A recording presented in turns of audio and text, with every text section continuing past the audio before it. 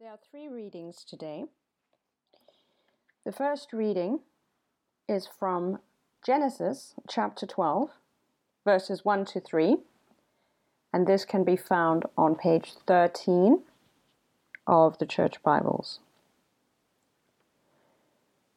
Genesis 12, verses 1 to 3.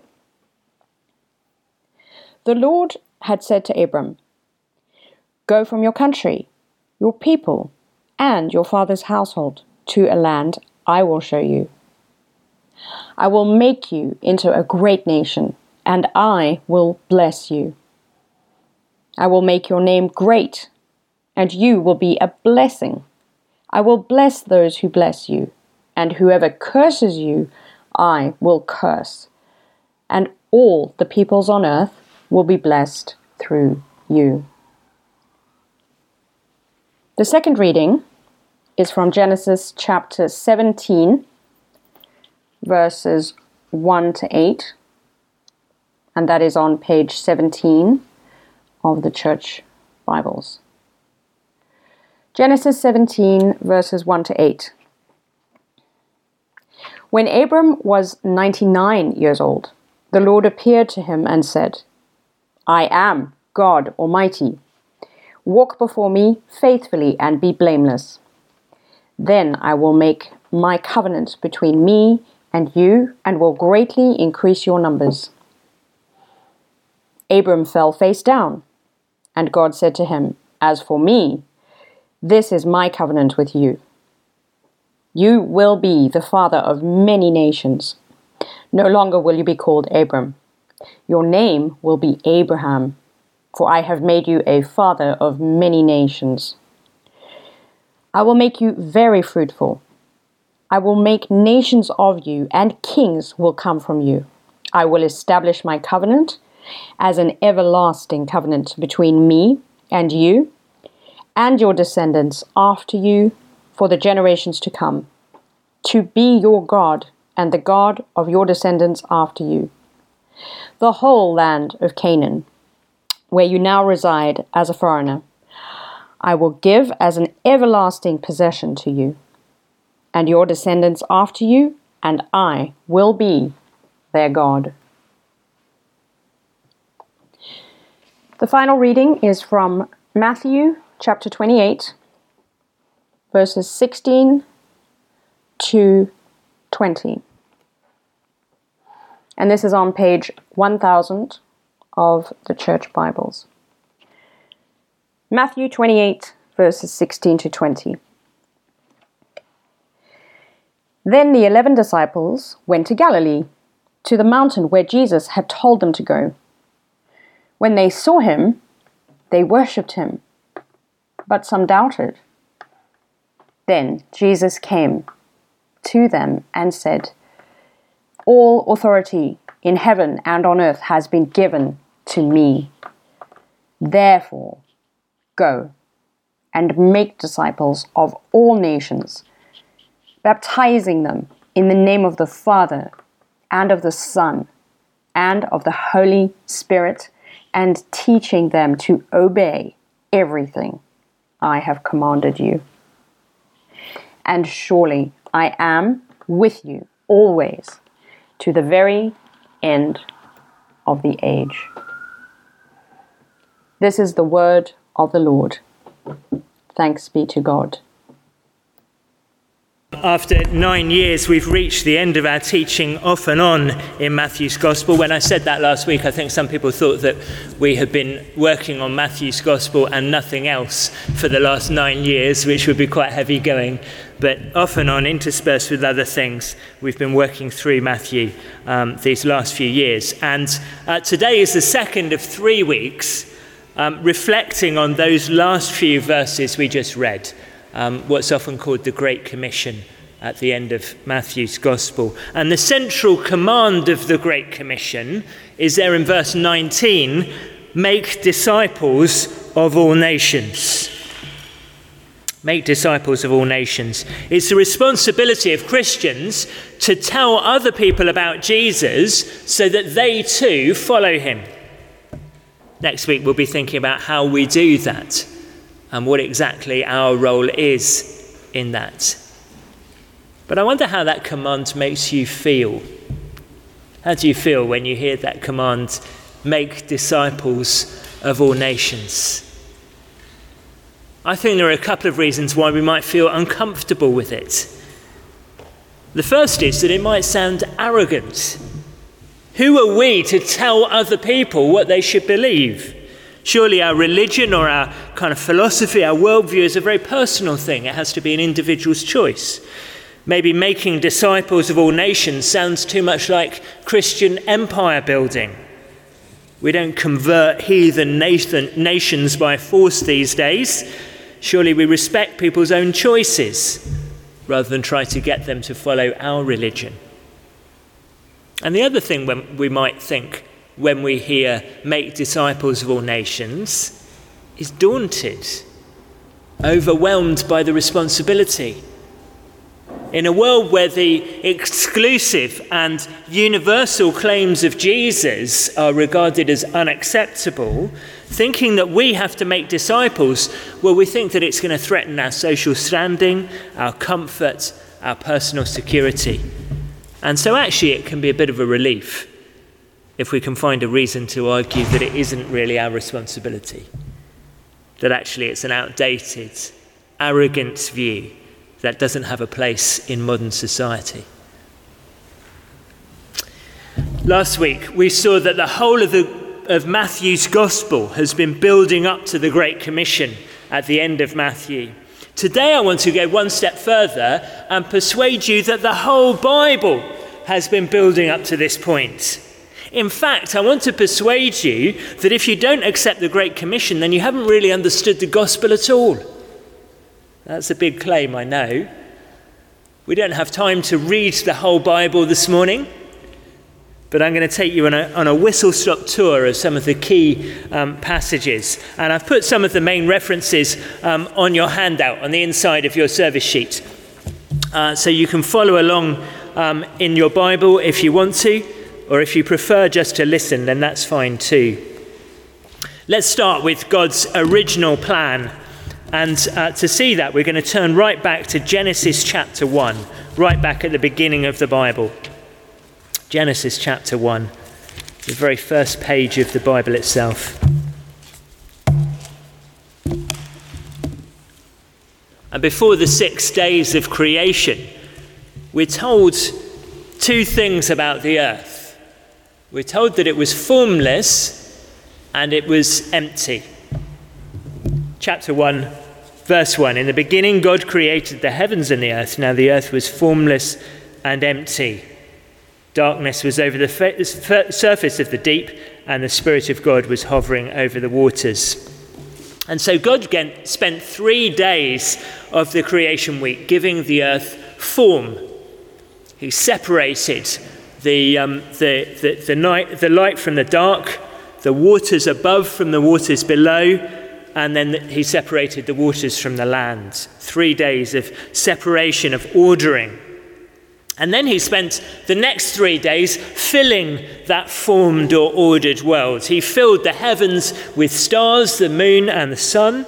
He filled the sea with fish and the sky with birds. And he filled the earth with living creatures. And then at the end of the 6th day, he made mankind to continue that work of forming and filling. You can see down there in verse 26 at the bottom of that same page, God said, "Let us make mankind in our image, in our likeness, so that they may rule over the fish in the sea and the birds in the sky, over the livestock and all the wild animals, and over all the creatures that move along the ground."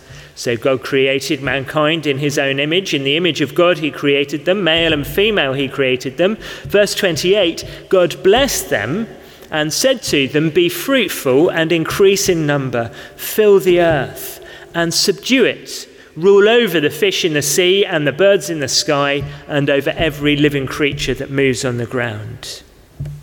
Do you see there that God's purpose was to form, to bring order to the earth, or to rule it, that earth that was originally chaos and formless, and then to fill what was originally empty or void. And this is what was happening when Jesus told his disciples to make disciples of all nations. It was bringing order and filling the world with disciples. And the disciples are people who are under the rule of the ultimate man, King Jesus, ordering and filling at the Great Commission. If you take just one thing away from today, I want it to be this: the work of making disciples of all nations, the work of the Great Commission, is the original creation work of forming and filling the earth. But we can't go straight there from Genesis straight to the end of Matthew. You might have noticed there's quite a lot of Bible in between. The first humans, Adam and Eve, overturned God's order and they listened to a creature, a snake, instead of listening to God.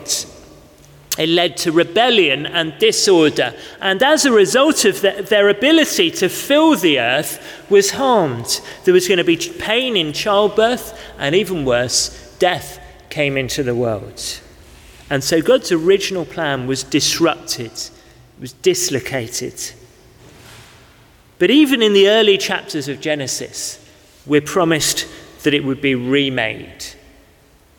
In chapter 12, which June read for us, we're told about a man called Abram, who would receive, instead of the curse of the fall, he was going to receive God's blessing. Not only Abram, but also his offspring, his descendants.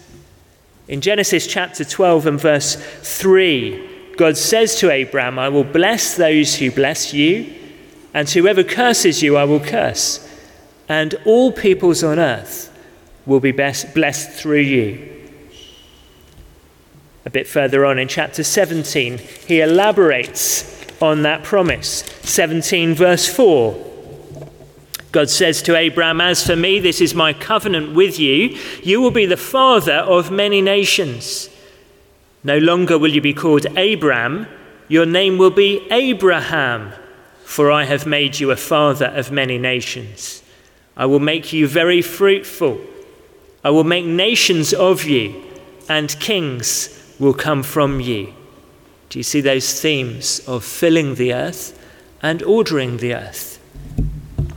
And then just over the page in 18 verse 18, we get a key phrase for the first time, which comes up again in the Great Commission, about all nations. 18 verse 18, "Abraham will surely become a great and powerful nation, and all nations on earth." The phrase in Greek is pantata ethne, which comes up again and again through the Bible. Pantata ethne, all nations on earth will be blessed through him. The whole of the rest of the Old Testament is the search for the descendants of Abraham who will receive God's blessing, who will be brought by him to form and filling. To start with, it looks like God will fulfill that promise through one nation in particular. The nation of Israel is emphasized again and again as distinct from all the other nations. They're rescued from the powerful nation of Egypt at the Exodus. They conquer the nations in the land of Canaan. They're led by King David and his descendants. But they keep rebelling again and again and again. Disorder and death keep preventing them from ordering and filling the earth. A new approach is needed. And that new approach comes with the new covenant.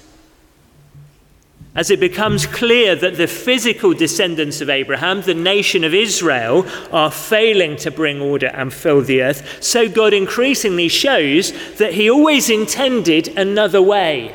It's not a plan B, he always intended another way. Let's see that first of all in Psalm 22. You can find it on page 554. This is worth turning to, I think. 554 in the Church Bible, Psalm 22, right in the middle of the Bible.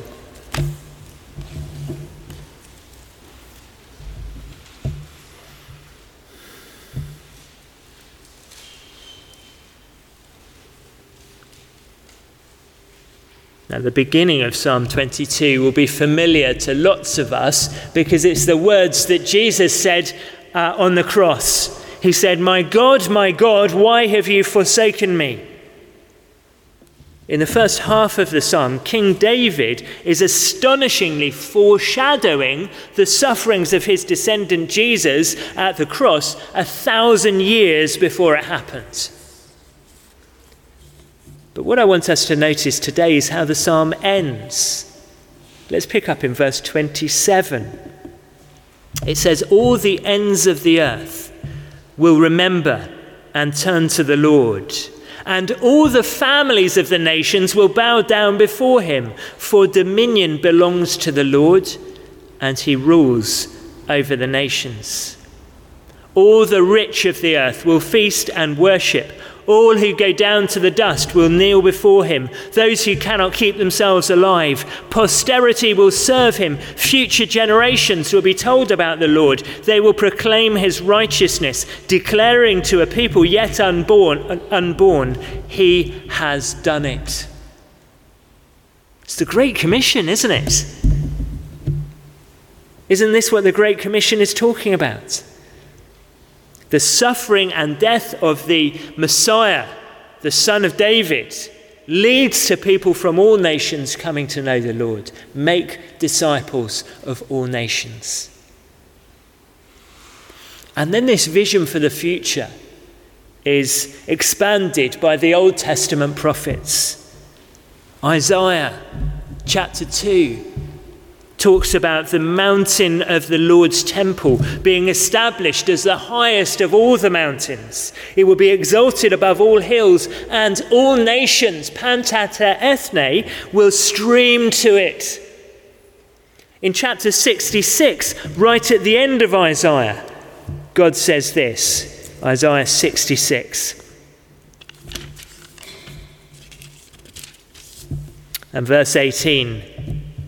God says, "I will set a sign among them, and I will send some of those who survive to the nations, to Tarshish, to the Libyans and Lydians, famous as archers, to Tubal and Greece, and to the distant islands that have not heard my fame or seen my glory." Distant islands, that is, like the British Isles. "They will proclaim my glory among the nations, and they will bring all people from all the nations to my holy mountain in Jerusalem as an offering to the Lord." And this is talking about the era we're living in today. Except instead of bringing all nations to Mount Zion in Jerusalem, actually the temple has been destroyed and has been relocated to the heavenly Jerusalem above. And every believer, especially as we meet together wherever we are on earth, God's presence isn't especially today with the earthly Jerusalem there in the Middle East. Where is it? Well, it's here by the Holy Spirit. This is where God dwells on earth today. And spiritually speaking, we dwell with him in the heavens, in the New Jerusalem. God's presence is with us by the Holy Spirit, and wherever God's people are found, anywhere on earth.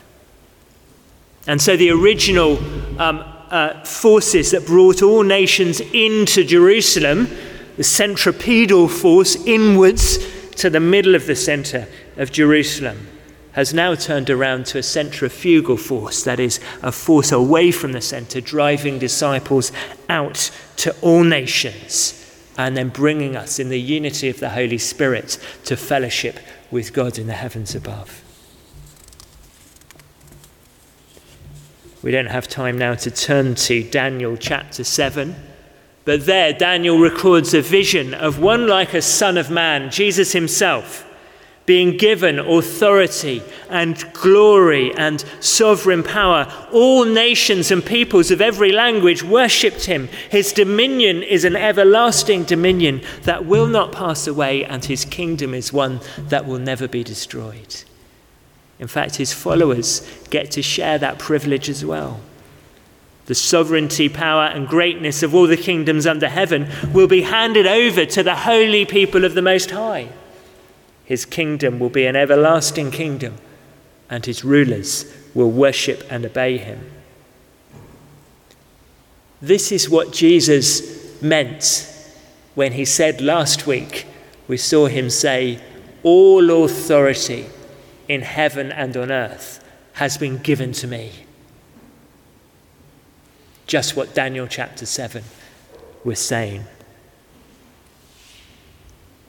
This is the context of Jesus' command to make disciples of all nations. And so when we get to the New Testament, we start to see the age of fulfillment. We saw last week that the whole of Matthew's gospel, in fact, all four gospels, show that in Jesus, the nations start to come in. We saw the Magi, the wise men from the east, bowing the knee to baby King Jesus. We saw the faith of the centurion, the faith of the Canaanite woman, the feeding of the 4,000 at Galilee, the centurion at the cross. Do go back and listen to last week's sermon if you missed it. I'm going to resist the temptation to preach that sermon again today. But you can download the audio file from the website, or you can watch it on the church YouTube channel. The Gospels show everything that went wrong back at the fall, back in the garden in Genesis. Everything is resolved and healed and made right in King Jesus. Satan, the great snake of the garden, is defeated. Disorder and death are overcome so that forming and filling can now begin in earnest.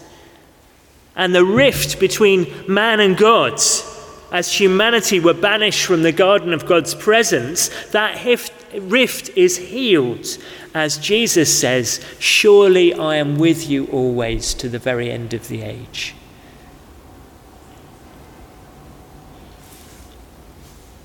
Just to complete the picture after the Gospels, in the book of Acts, the rule of the risen King Jesus starts to be applied by the apostles to all nations. Jesus tells them in Acts chapter 1 verse 8, "You will be my witnesses in Jerusalem and in all Judea and Samaria and to the ends of the earth." And then through the book of Acts, we see that agenda unfolded progressively as we see regular summary statements. Chapter 2 verse 41 of Acts. Those who accepted Peter's message at Pentecost were baptized, and about 3,000 were added to their number that day. Chapter 6, verse 7, so the word of God spread. The number of disciples in Jerusalem increased rapidly, and a large number of priests became obedient to the faith. Chapter 9, verse 31, then the church throughout Judea, Galilee, and Samaria enjoyed a time of peace and was strengthened. Living in the fear of the Lord and encouraged by the Holy Spirit, it increased in numbers. And so on through the book of Acts, we see the gospel going out and making disciples of all nations. And all of this reaches its climax in the future vision of the book of Revelation. The Apostle John writes in Revelation chapter 7, "After this I looked, and there before me was a great multitude that no one could count, from every nation, tribe, people, and language, standing before the throne and before the Lamb. They were wearing white robes and were holding palm branches in their hands, and they cried out in a loud voice, 'Salvation belongs to our God, who sits on the throne, and to the Lamb.'"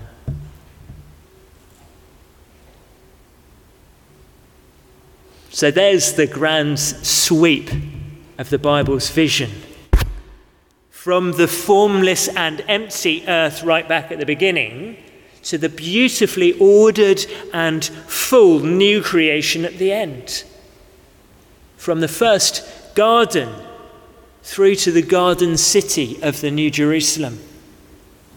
And we find ourselves today somewhere between Jesus' Great Commission and that last day vision of people from all nations standing before the throne of God in heaven. We are a partial fulfillment of the Great Commission. A foretaste of heaven. Do you realize that? A gathering of people from many nations, 2,000 years after Jesus' first coming and 2,000 miles from Jerusalem.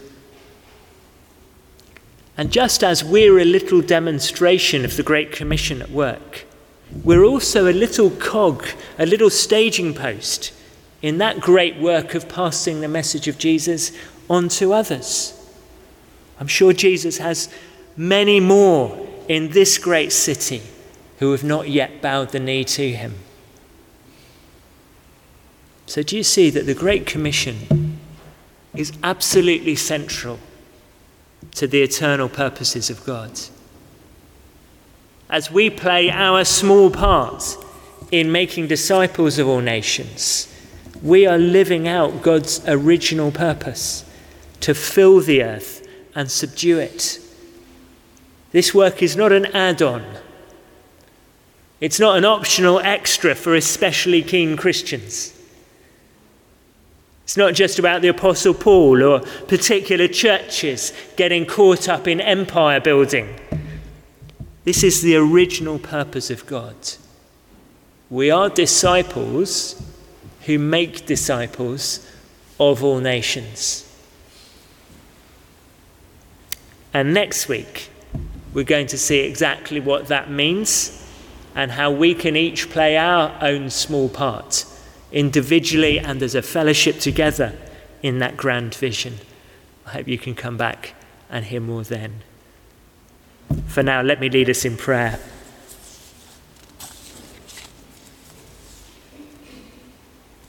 Jesus came to them and said, "All authority in heaven and on earth has been given to me. Therefore go and make disciples of all nations, baptizing them in the name of the Father and of the Son and of the Holy Spirit, and teaching them to obey everything I've commanded you. And surely I am with you always, to the very end of the age." Our Father, we thank you and praise you that you have established your King, your Son. We thank you and praise you, our Father, that he is the King of all nations. We praise you, our Father, that you've brought us together from all nations into that one people under the rule of King Jesus. We pray, dear Lord God, that you will thrill our hearts in being part of your eternal purposes and enjoying your eternal presence. We pray, our Father, that you will show us how to play our part in making Jesus known to many more in our own generation. In Jesus' name we pray.